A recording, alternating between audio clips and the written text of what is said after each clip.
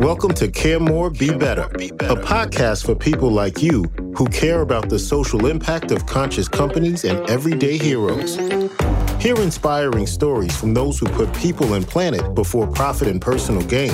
You'll learn how you can make a difference, vote with your dollars, and get involved today. Here's your host, Karina Bellizzi. Hello, fellow do-gooders and friends. I'm your host, Karina Bellizzi, a cause marketer and activist who's passionate about social impact, sustainability, and regenerating Earth. I have a treat for you today because we're going to talk about all things climate related and remaining more optimistic. Many of us struggle with remaining optimistic when we're faced with the daunting task of reversing climate change. So through today's conversation and with tools in hand, you'll leave today's discussion with inspiration. I've created a 5-step guide to help guide you on your journey to be a climate activist. It's available to our entire community. All you have to do is go to caremorebebetter.com and sign up for our newsletter. You'll receive a welcome email moments later that includes a download link. I'm thrilled to be joined today by the climate optimist herself, Anne-Therese Denari. Anne-Therese has a really interesting history. She is an entrepreneur, a speaker, an educator, and an environmental activist. She's the founder of the Climate Optimist, Role Models Agency, and Hey Change podcast. As an educator and consultant, she helps shift the narrative around climate change so that we can act from courage and excitement instead of fear. Anne-Therese, welcome to the show. Thank you. So happy to be here. I'd love to know a little bit more about a specific catalyst, like what really propelled you into action to really move forward for climate change. I feel like it's my life purpose, and it's just something that's been a big part of me since I was a child. I spent a lot of my childhood roaming around the woods and biking to my nearest little park. I lived in the countryside, but there was this mountain where I could feel like I was in the wilderness. So I would just be around there for hours and pretend I was, out in the wild on my own. And I loved it so much. So nature's always been a big part of my life. I've always felt very safe in nature. And I guess growing up, I became aware of things fairly early in life. I started to I learned things like water shortage and how people in different parts of the world were suffering. And it just didn't sit well with me that I had all these privileges living in a country like Sweden and knowing that other people in other parts of the world didn't. And so that connection kind of clicked for me early on. And then as I grew older, I learned more about the environment and the recycling issue and, the things we should be doing. I became the recycling cop in my family and amongst my friends.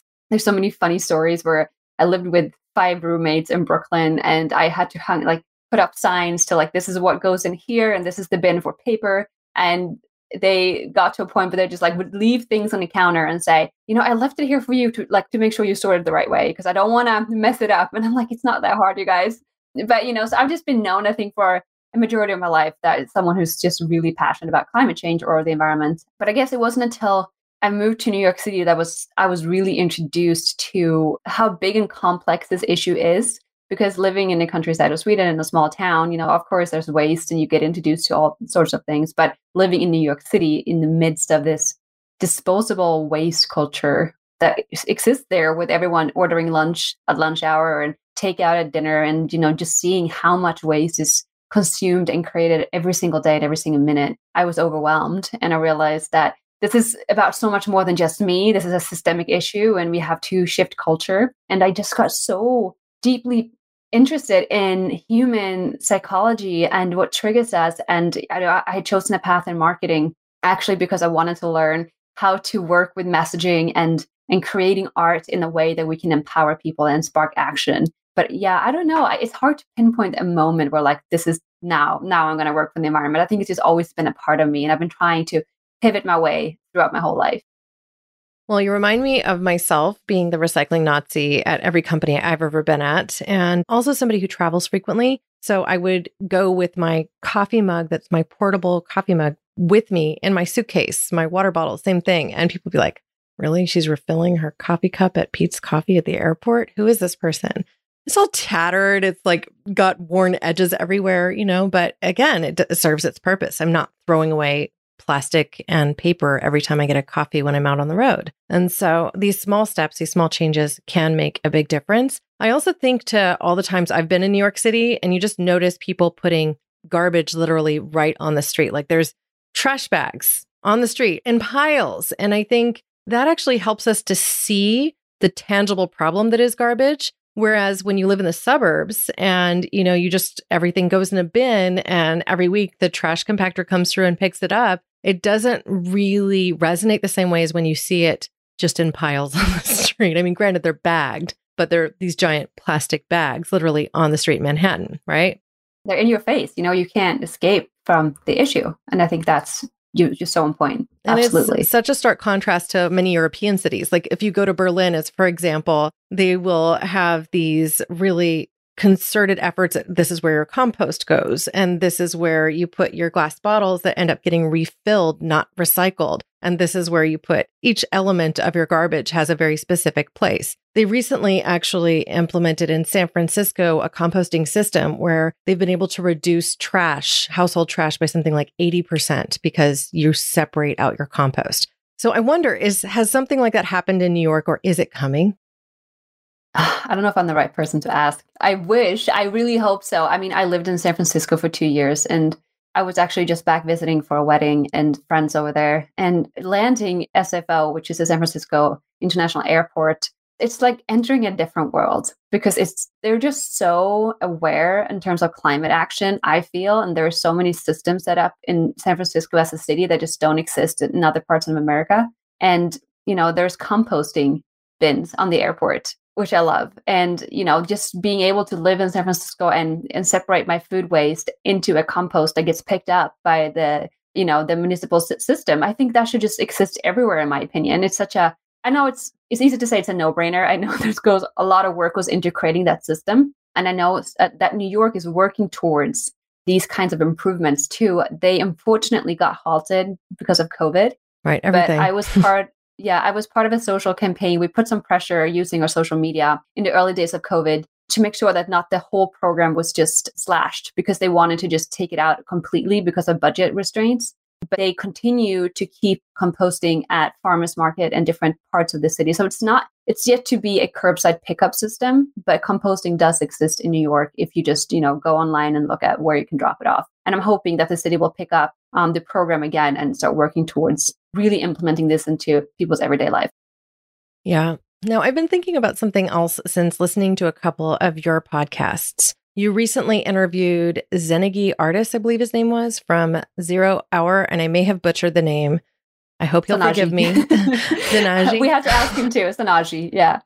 Okay. So Zenagi Artis from 0 Hour, and he was a teenage activist who really propelled a movement forward and got even some protests happening. So I would love for you to talk about for a moment just the power and the influence of younger generations to really fuel this climate optimism that we're all being tasked to feel, right?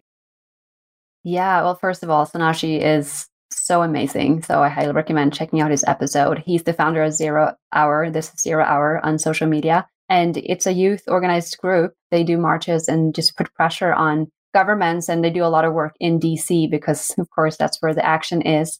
But something that we talked a lot about actually in our conversation with him is that, yes, I think we can see that the youth is so needed. It's because of these youth-led movements in the past few years. A lot of it has to do with Greta Thunberg, obviously, and her success in her movement with Fridays for Future. We can see how much awareness that has sparked all over the world and that leaders now are really stepping up, which is great. And I think we need the energy and the passion that the youth brings. Sort of like I feel like when you were that young, and I can relate to when I was the same age, there is like an all or nothing sort of attitude. Everything is just so clear. It's like, obviously we have a problem, you need to face it. And then you get older and you get more and more immersed into the complexity of all the systems. And you start to be like, I don't know, that's never going to happen. And you just start to get more complacent. So I think we need to mix that young energy with the experience and the wisdom of the older population too. And that's something we actually talked a lot about with Zenagi, because he was like, no, it's not lost to me that we would not be where we are unless we had collaborated with older people.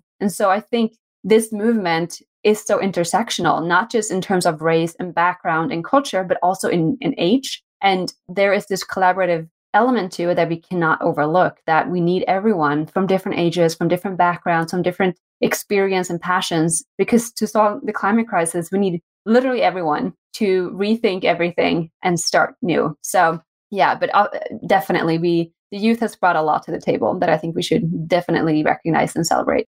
Yeah, this lays really nicely with the mini episode that I recorded for Friday. I mean, Monday was Indigenous Peoples Day, and I don't look at these coincidences, especially unplanned ones, as anything but serendipity, right? So I was working through Paul Hawken's book, which you can see in the background if you're watching this podcast. And sure enough, the chapter I'm covering this week is people. And so we dive right into Indigenous people and a lot of youths that are out there really moving and shaking what we need to do, what we need to change, how we might want to change our future and our approach to politics and our approach to activism, really endemic to that episode. So it's really interesting work that a lot of individuals are doing around the globe with regenerative farming, trying to make that more of a mainstay as opposed to, some just budding activistic movement and really bringing that into central frame. So people as activists, we're all needed. And really, it's about all of us. And so getting all hands on deck now is critical. Like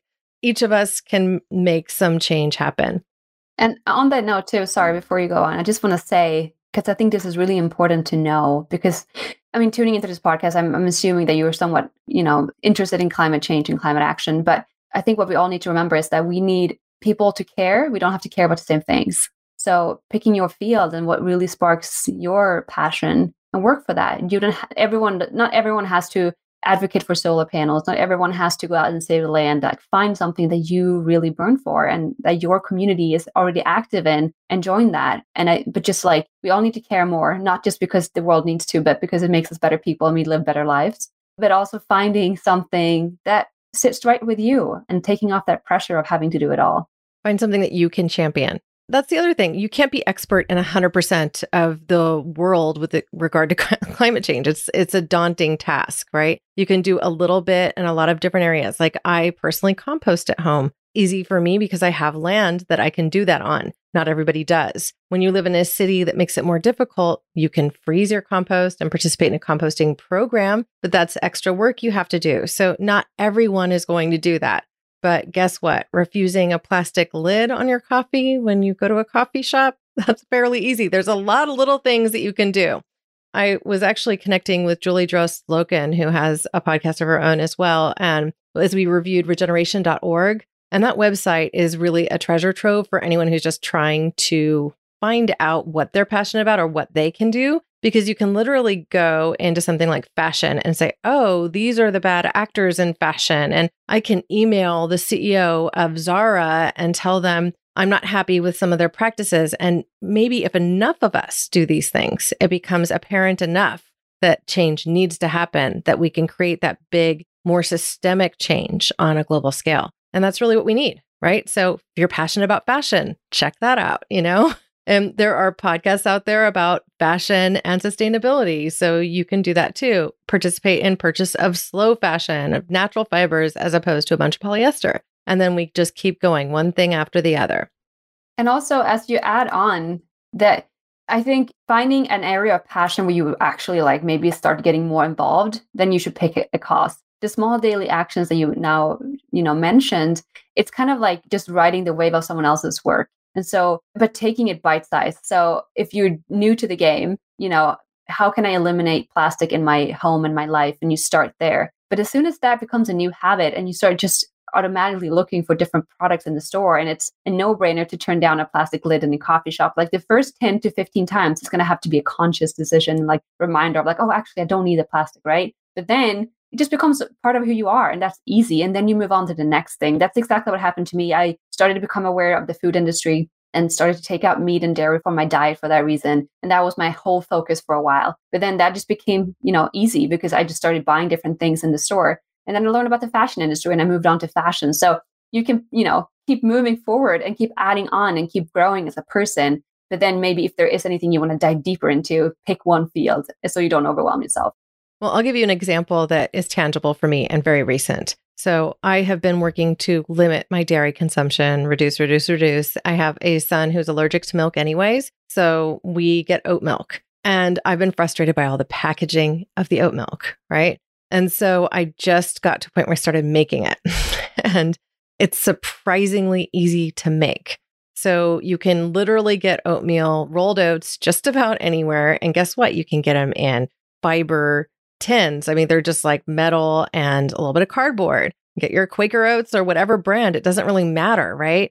And then utilize those. I mean, I'm buying organic and non-GMO, so that's what my input is. And I'm making my own oats now, so I'm not having this extra packaging. And ultimately, I can then use whatever's left over and compost that and put it in my garden. So full circle use, and it's not more junk going to landfill. Packaging is one of the biggest problems I think that we all have. It's like unavoidable when you go to the store. And there are certain, let's just say, grocery stores that I simply don't go to for that very reason. And I know a lot of single people that absolutely love Trader Joe's, but I walk in and I'm just like, this place is just, it's like packaging side to side of the store. I can't deal with it. I have certain items at Trader Joe's, like their tahini is amazing and it comes in a glass jar. So, I know what I'm looking for in there, but then I go to different stores. I'm that weirdo that will kind of pick different places. I want to say kudos to you though. I tried making oat milk last summer. I did a few batches and I guess I just wasn't hitting it right. So if you have like a secret recipe of how to do it, please share because I need to. That's my Achilles heels actually, is my non-dairy milk that comes in packaging. That I'm like, I love it in my coffee, but I don't know what else to do. So please share. I will. So I will say I'm using my Vitamix. So I don't know if that makes a huge difference. So I was using an old t-shirt, like squeezing out. So, I mean, it makes maybe sense. I need to upgrade my tools a little. Okay, so there were two things I read about with oat milk. I'll just share it now. One of them is that if you're using a Vitamix or some mixer like that, only blend it for about 30 seconds and you limit how much time and you just turn it right off. And then when you are filtering it, do not be tempted to squeeze it through because it brings out all the bitterness. So if you want your oat milk to remain creamy and taste good and not bitter, then you just have to wait to let it kind of settle through. And then you take whatever's left over and that's the garbage. So it may be a little wetter than you're used to having it, but it probably will taste a lot better. And then I use actually maple syrup to flavor it because I like the maple syrup with just a little bit of vanilla. I haven't really refined it beyond that. I'll get back to it. But my son loves it. So I'm like, okay, I checked that box and yeah, we're working through it. Amazing. Great. So let's just get to the root of it. What does it mean to you to be a climate optimist? And how do you remain optimistic when you get some really bad news with regard to the environment, like the recent IPCC report, which was published in August, which is fairly damning and a little bleak, sometimes can feel overwhelming. So I just love your perspective on how you deal with that and ultimately what it means to you. Yeah, good question. Well, first of all, my mission as a climate optimist is to shift the narrative on climate change so that we can start acting from courage and excitement and not fear. And I think it's important to mention that because to be a climate optimist is to be on a mission, literally. It's to be on a journey and to understand that this journey is not going to end tomorrow or next week. And so if you sign up for it thinking that this is just something I put in all my effort and then we're done and we're over it, like that's not going to sustain you. And it took me a lot of difficult turns to realize that. And I was what I call an angry activist for a long time, trying to just, shake awareness into people and thinking that was going to help them understand the urgency in the matter. And the reality is that people are consumed with so much other information every single day. And I kept asking myself, why is it that we don't get to more action? And I was really curious to just figure that out. So I dove deep into human psychology and read a lot of books on change and how we respond to different kinds of information. And coming from a marketing background too, I know that there are certain ways to shape a message where if you want people to actually, do something like a call to action. And there's a different way if you just want to have people paralyzed. And the majority of the time that we talk about climate change, we're just paralyzing people. Messages of fear and doom and gloom and sacrifice, although we get afraid and we might feel like in the moment, like, oh my God, this is so bad, we need to do something. That doesn't translate into actual action. And the more of that messaging that we add on, first of all, we get more and more used to it so we can actually take on more without feeling as triggered. And at the same time, unless that fear, which is actually a really strong energy and that could be utilized if we do it the right way, but unless that's tied to some sort of action, the opposite happens where we start to, build up inside and we try to forget about what we just knew because it's too we can't stay in this high level of awareness all the time. We just don't function that way. And we have to at some point go back to everyday life and eat or take care of our kids or whatever it is. And so when we reach that level of fear and we don't have actions tied to it that we can do something with and funnel it into something positive, we're just going to keep storing it inside until it starts consuming us and we get anxious and depressed. And that's why a lot of people today are suffering from climate anxiety and eco depression or whatever term you want to use. It's because we have been we've been fed this message of doom and gloom, and that, we don't have, basically we have no future to look forward to, because if we are to believe in the climate science, which I hope that we are, there's no positive outlook basically. So the question again, which is what you just asked me, how do you stay optimistic in this? How are you a climate optimist? And it took me many years to realize that I can't choose optimism. Just telling myself like, I want to be optimistic and I'm going to keep looking for reasons to be optimistic and, hold on really tight to those few climate optimistic news out there, because every now and then you will see something positive, but they're not enough and they will get, overwhelmed by everything that's negative. And so if you only fuel your optimism from looking around yourself in the world to give you that input, you will fail and you will start feeling more and more anxious. And I've been there in very deep ways. And so I realized in order to be optimistic, we have to create optimism. We have to be optimists. And so what does that look like? It looks like, but first of all, getting to action. The fastest way to pull yourself out of anxiety is to do anything. And here's when the magic comes in, because as soon as you start doing things and actively empowering yourself as a leader, however big or small that is for you, you start to create what I call happiness hormones. And so you produce dopamine and serotonin and oxytocin. Oxytocin actually is produced when you do things with others. So that is why community action is so important, because you feel like you belong to something. And the more of this we do on a daily basis, we will fuel happiness hormones, and these happiness hormones make us feel better. And the better we feel, the more optimistic we are. It's just literally it's a hormone in our body that makes us feel more optimistic. And the reason that's important is because we need an optimistic mindset and framework in order to be creative and solutions thinking, in order to solve these issues, we should probably say, because climate change proposes so many different challenges, not just one. And so in order to figure this out, we need to stay open-minded and to rethink everything and to be, curious enough to ask ourselves, what else is out there? What else could we do? How can we live life differently? How can we create society differently in a different way and live better lives? And so for me to be an optimist is to every single day wake up and say, what can I do today?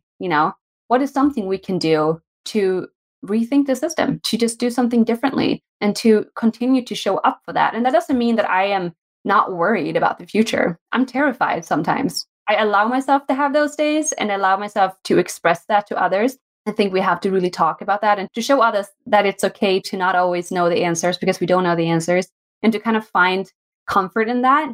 But the more we start talking about it and we realize, well, there are others out there that also don't know what we're doing. And maybe if we are enough people not knowing what we're doing, we can actually come together and figure something out. And so I think it's taking away pressure of feeling like, okay, we need to act now or else we're doomed, because that doesn't lead to anything. And to give ourselves the space to say, oh, this sucks. This is really bad. That makes me feel awful. And you can journal on that. I really highly recommend journaling or talking about it to someone.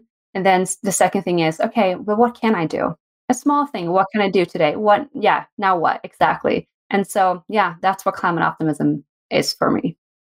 In another recent episode of your podcast, you interviewed Per Epson Stoknes, and I really enjoyed how he laid out how that negativity is completely counterproductive to inspiring people to act. So I wondered if you could give us the highlights of that conversation and why you really look to him for his work and his book on the subject. Yeah, I will actually share this because this is really interesting. I had come to very similar conclusions in my own thinking. I hike and I go to a mountaintop and I just sit and things come to me. And I had kind of figured out like, wow, there is something here that doesn't we're not acting on it the right way. And I kind of came up with this framework of like, well, there's fear-based change that we're trying to, evoke change right now by, trying to push this fear on people, but that's not going to work. So we have to move to positively incentivized change, where instead of avoiding an anti-goal, so to speak, we're working towards a goal we want to reach. And so in that, I'm like, okay, I feel like I'm onto something here. I feel like I figured something out, but I'm not sure because I'm not a psychiatrist. I'm not, I don't have a professional background in this. I'm just literally someone who just, kind of grabbed this thought from the air. And in researching, my thesis, basically, I found this book, which is called what we think about when we try not to think about global warming. And it caught my eye, obviously, because I'm like, this title just speaks to everything I believe.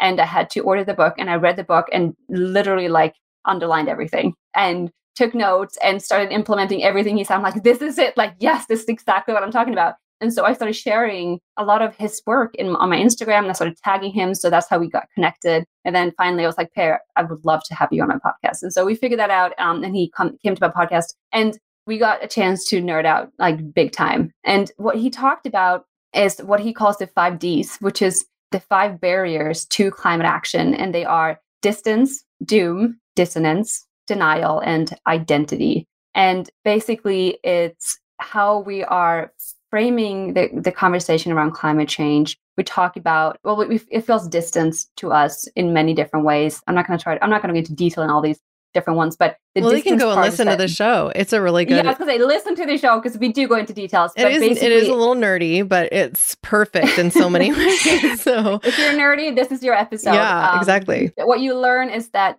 there are many different psychological reasons to why we're not acting on climate change. And the big one is that it feels too distant to us on a psychological level even. And in understanding these barriers, we can also gain a better understanding for what can we do to shift this narrative and actually do more. So highly recommend checking out that episode. Yeah. Well, one of the things that spoke to me was specific to the climate deniers, because I felt like, how does somebody get to the point where they just are completely discarding all of the science and all of the evidence and everything that is in front of them? And it really starts with that sense of overwhelm earlier on that then led to them kind of shutting down. Because the thing that happens to all of us, if we're being propelled into fear, then we're controlled in a way. I mean, this is the same way that religion and government also seek to control us. And we could get into a really deep conversation about how politics does that. But the reality is that you start to get more insular and more tribal. So people, instead of expanding out, contract, and their family units become the thing that matters more. And then everything else is outside or other. And when we get to that space of othering, we become more separate as opposed to a cohesive group and unit. So, I mean, it's all there. It's in the roots of psychology, evolution. My background before in undergrad was all anthropology and human evolution. And so it's like, that's the thing that I geeked out on for days and days. And it all made sense to me, just logically speaking, given that frame of reference. Wow. Okay. No, I'm glad we're geeking out here together. It's good things to geek out on. And I think bottom line here is that this is a human issue, right? It's bringing it back to ourselves and to anyone who's listening to give ourselves that break in that space. And something that I keep coming back to in a lot of my interviews on Hey Change podcast, but also just in conversations with friends and colleagues, it's that we need to do less. Honestly, I know we feel like, what can we do? We need to do more. And yes, we do need to act 100%. But part of that act and that action is actually to do less. Because it's when we slow down and create space, that's when the answers come to us. And I think what we will realize is that we already know a lot. We already know a lot of the things that we need to be doing. And we have so much more value in just being instead of always chasing something new. So yeah, I would say I'm trying to remind myself just doing less and breathing more and creating more quality in whatever we are doing in the here and now. Yeah, this is a constant theme in my recent life. In fact, the podcast episode that I have that released today with Scott Perry, he talks about doing less. We talked about the fact that when you start to do something like a podcast and you have a little bit of success, then suddenly it feels like you have to be everywhere all at once. So you have to be on Facebook and Instagram and YouTube, and you have to be on Pinterest and Clubhouse. And before you know it, your attention is spent divorced between 10 different platforms. You're trying to make all of them sing. And you're overwhelmed, you're less effective. And so one of the things that he did was pare it all down to 2. And he said, these are my 2 social platforms. And if you want my content, then that's where you go. And they're the ones that make sense for me. And that's it. And I was just like, wow, that's refreshing. So perhaps so telling me I don't have to get on TikTok, because I would love that. I keep feeling like I need to get on TikTok, but I just don't have the time. No, I was told the same thing last week, and I'm like, I don't know. I'm not doing it now. That's for sure. Maybe one day.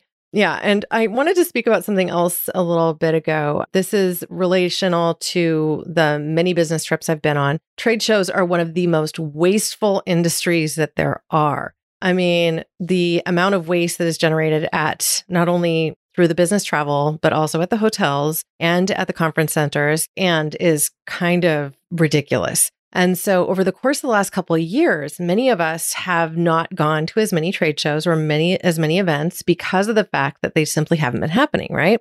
But now trade shows are also getting a lot greener. They're doing things like not rolling out carpets in certain halls, and each of these things has an impact. So I wondered what your thoughts are about where we're headed and how we might want to architect or change how we're interfacing when we come to these in-person meetings versus what we're doing in the virtual space, which frankly also has an ecological impact. Yeah. And you kind of brought in the tech issue here of everything, right? Tech is it's like so hard. Tech is also kind of wasteful, and there's a lot of energy that goes into all these data systems, which is another reason to maybe not having to be on every platform and creating extra content. But yeah, good question. I feel like I'm feeling the same. I feel like we are, easing back into some sort of normalcy, whatever that looks like or mean.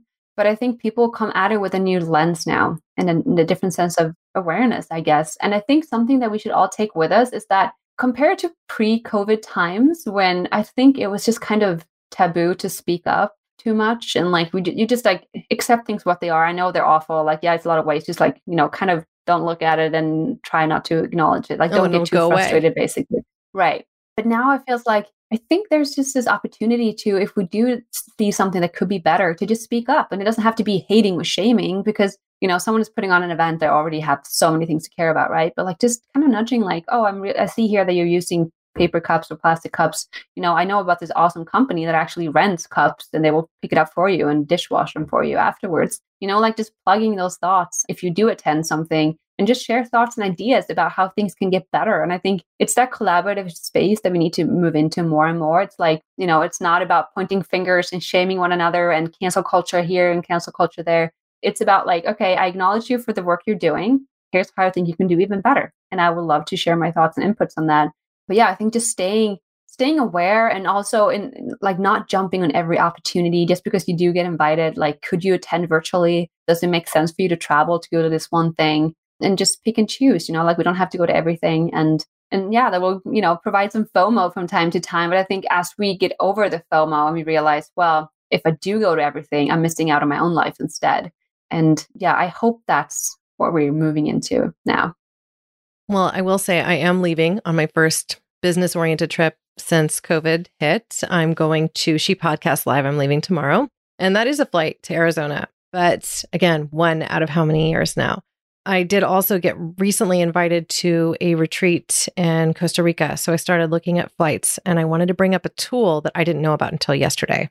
So flights.google.com, I've used many times, but recently they added a new feature, and that is it's a carbon calculator. And so you can go to literally flights.google.com, type in the destinations you want to go, and it will sort them. You can sort it any number of ways, but also by its carbon footprint. And so I am going to use that tool to decide which flights I might take, which it's just becoming more mainstream. So as this becomes more mainstream, then we have access, we have knowledge, we have the ability to make an informed decision. Paul Hawken and the Regeneration team are asking people to buy carbon offsets of 2 to 3 times what you're generating, which I think is smart because heck, the one big tree that got cut down is replaced by a few saplings. It's going to take a while for those saplings to be able to produce the oxygen that oak once did, to sequester the carbon that oak once did.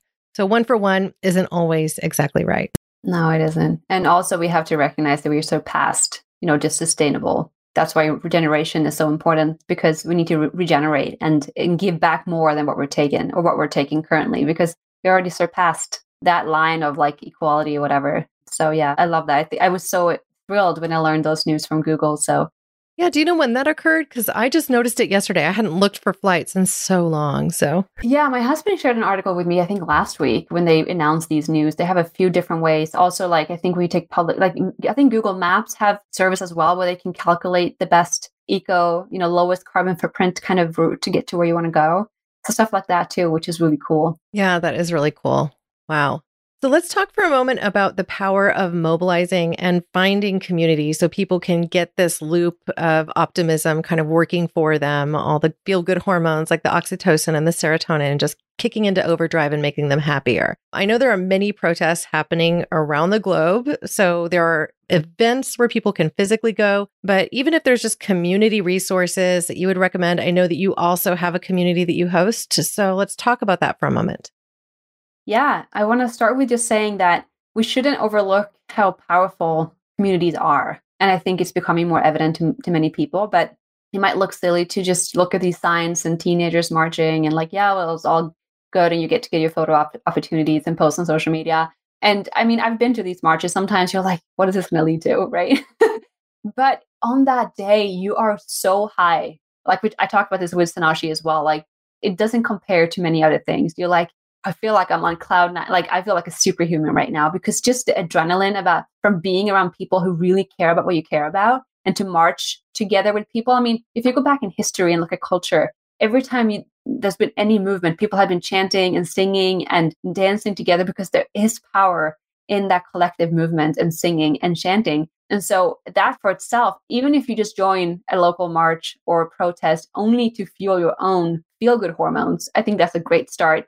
And I talk a lot about activism and especially in mobilizing or doing it in community with others in my Climate Optimist class as a way of sustainable activism. And I say that because it's so easy to feel alone. It's so easy to feel like, well, I do want to change the world, but no one else cares as much as I do. Or even if they do, how do I connect? Or you might just lose yourself in despair because there is so much negative news out there. And for me, a community is just someone else. It's just a reminder for me that there are other peoples out there. I'm not alone. And on the days when you are not as high and you don't feel as motivated because we can't change the world every single day, just a reminder that there's someone else out there doing it for you that day. You know, like I see it as a road trip where if we pack the car with friends, we can take times driving and take naps and chill because that's really important too. But yeah, I mean, you don't have to necessarily mobilize if you are someone who finds a lot of joy in being a leader and activating people, then definitely find a way how you can mobilize. It can be something as simple as, I know this wonderful young woman, Sharona, she is originally from Portland, but she started with another girl, Tuesdays for Trash. And literally just every single Tuesday, they ask their community and their social following to pick up trash in their communities. And it's very simple. You know, it's something everyone can do. So it doesn't have to be complicated. It's just like, what can we do? And how can I invite others to do this with me? And that's also very important to recognize is we can't just continue to tell people how bad things are and how everything is wrong in the world. We have to provide solutions because when they feel like they can be part of something good, that's when you invite them onto this journey. So for me, community work and mobilizing in whatever capacity you want to do that, it's for me to fuel my happiness hormones and it's my fuel to my electrical vehicle on this journey of climate optimism. And the oxytocin part is really important because it's a bonding hormone. It's something that mothers, for example, have a lot of when they just have a baby because they need to bond with their baby. But when we do things with others, if that's dancing or singing or hugging or like even eye gazing, which is one of my favorite, like if you eye gaze with someone, you will start to produce oxytocin. And it's just this. Well, be careful. There's scientific research that shows if you stare in somebody's eyes long enough, you will basically fall in love with them. Okay. Don't do this too much if you're like already committed, like I am. Yeah. No, it's interesting. It's like the power of connection between people related to our eyes is so huge and it cannot be understated. That's where I feel like the Zoom lifestyle isn't 100% of what human connection should be. So. But, eye gazing can be done in a socially safe distance. Maybe That's it's more true. powerful if you're close to someone, but you can wear a mask and you can just look into each other's eyes and you will start to fuel up your own engine and be able to do more work. So for me, it's like, of course, doing things with others, that's going to, ripple effect and we'll create a much bigger movement and we'll have a much bigger impact in numbers. Like that's the number one obvious reason. But also for me, it's just a way for me to feel better and to continue to show up for the work and to not get burnt out and to find support. And I think that's really, really important.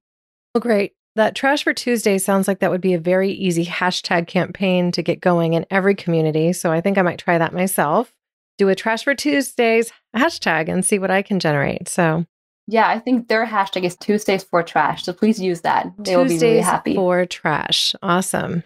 I love that. Well, I also have a 5-step tool that I created, which anybody who joins my mailing list, just go to caremorebebetter.com, you can receive, which does include many of the thoughts that you have already shared with us today, and Therese, community being one of them, like finding an accountability partner, an activist partner to just be in it with you, even if they're not in the same space, because that can mean that you then just have somebody to collaborate with. And the power of collaboration should not be understated. I'll also mention this. David Johnson, when I interviewed him, he's a Stanford professor. He also just said, look, if you're ever seeking to get motivated, just show up at a march. It's so powerful. You'll leave just feeling like you're on cloud 9 and motivated to make the change that you want to see.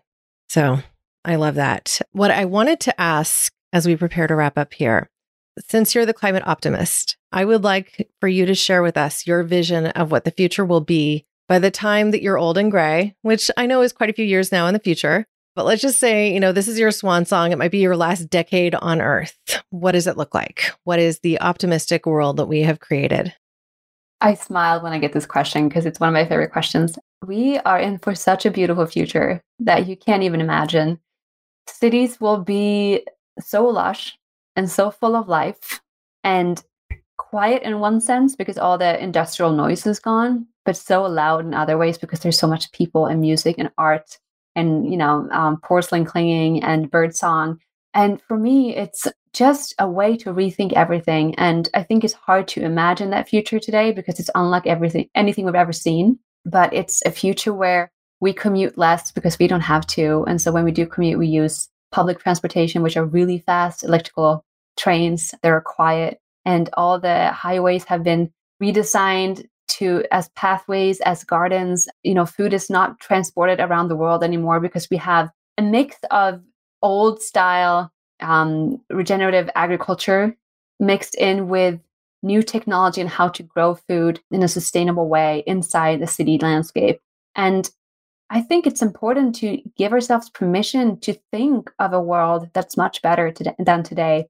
It's not just about sustaining what we already have, but it's about rethinking, regenerating, renewing everything that we know, and also renewing our hope for the future, and to allow ourselves to believe that things can be and get even better, because it's not just about avoiding a climate disaster. It's about inviting climate thriving future and world. And so when I think of the future, when I'm gray and old and hopefully have more energy then than now, because I just feel like that's just how my life trajectory is going to look like, I will step out and just smile. And I have this weird vision that in the future, when you meet people, there's a whole different kind of energy and exchange between people. Like there's this energy that you can feel and you can see it in people's eyes that just don't exist today because we are so distracted and consumed by things that actually just pull us further apart. And I think everything is about to change. I think right now it's easy to feel as if everything is crumbling apart. Because it is. The world as we know it is falling apart, but we have to let it because we have to realize and remember that the world we built is not working.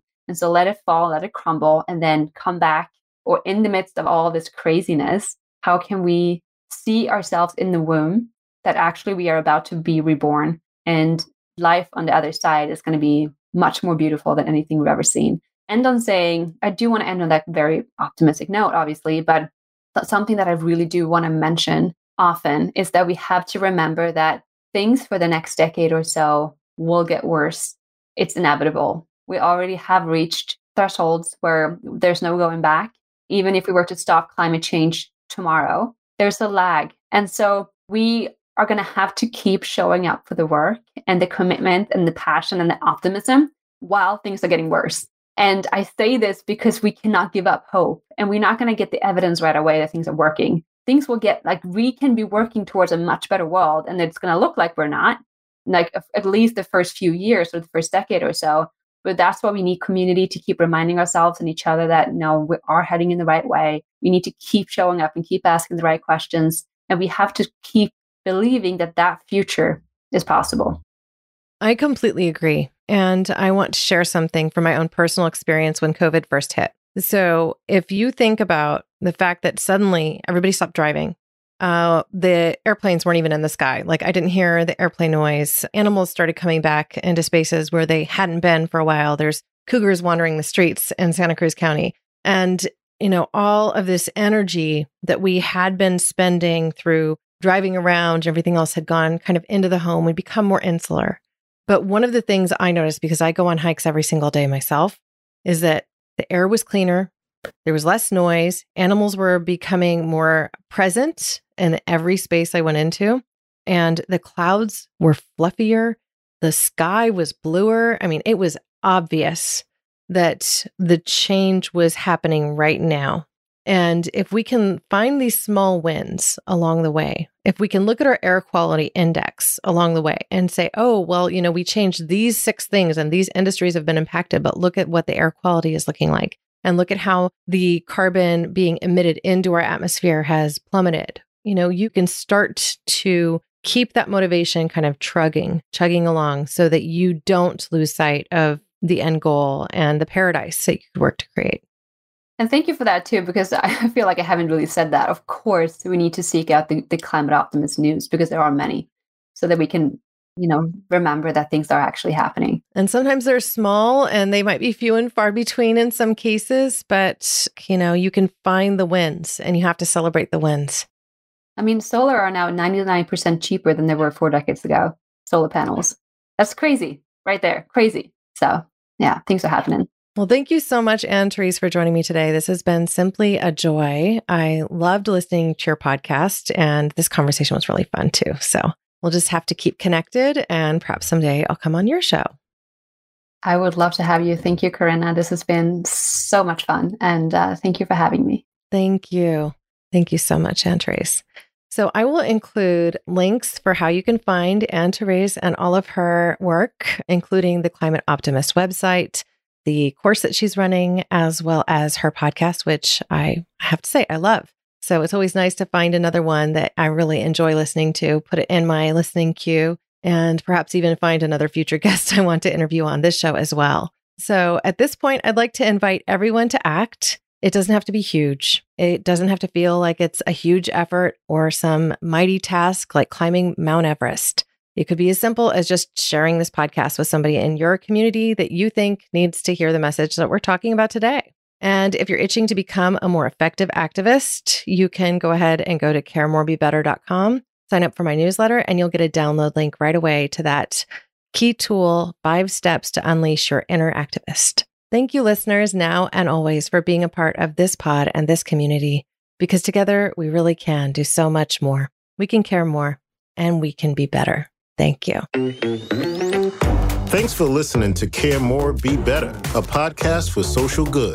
To make sure you never miss an episode, subscribe, rate, and review wherever you listen to podcasts, and share with your friends to help us reach more people and spread more social good.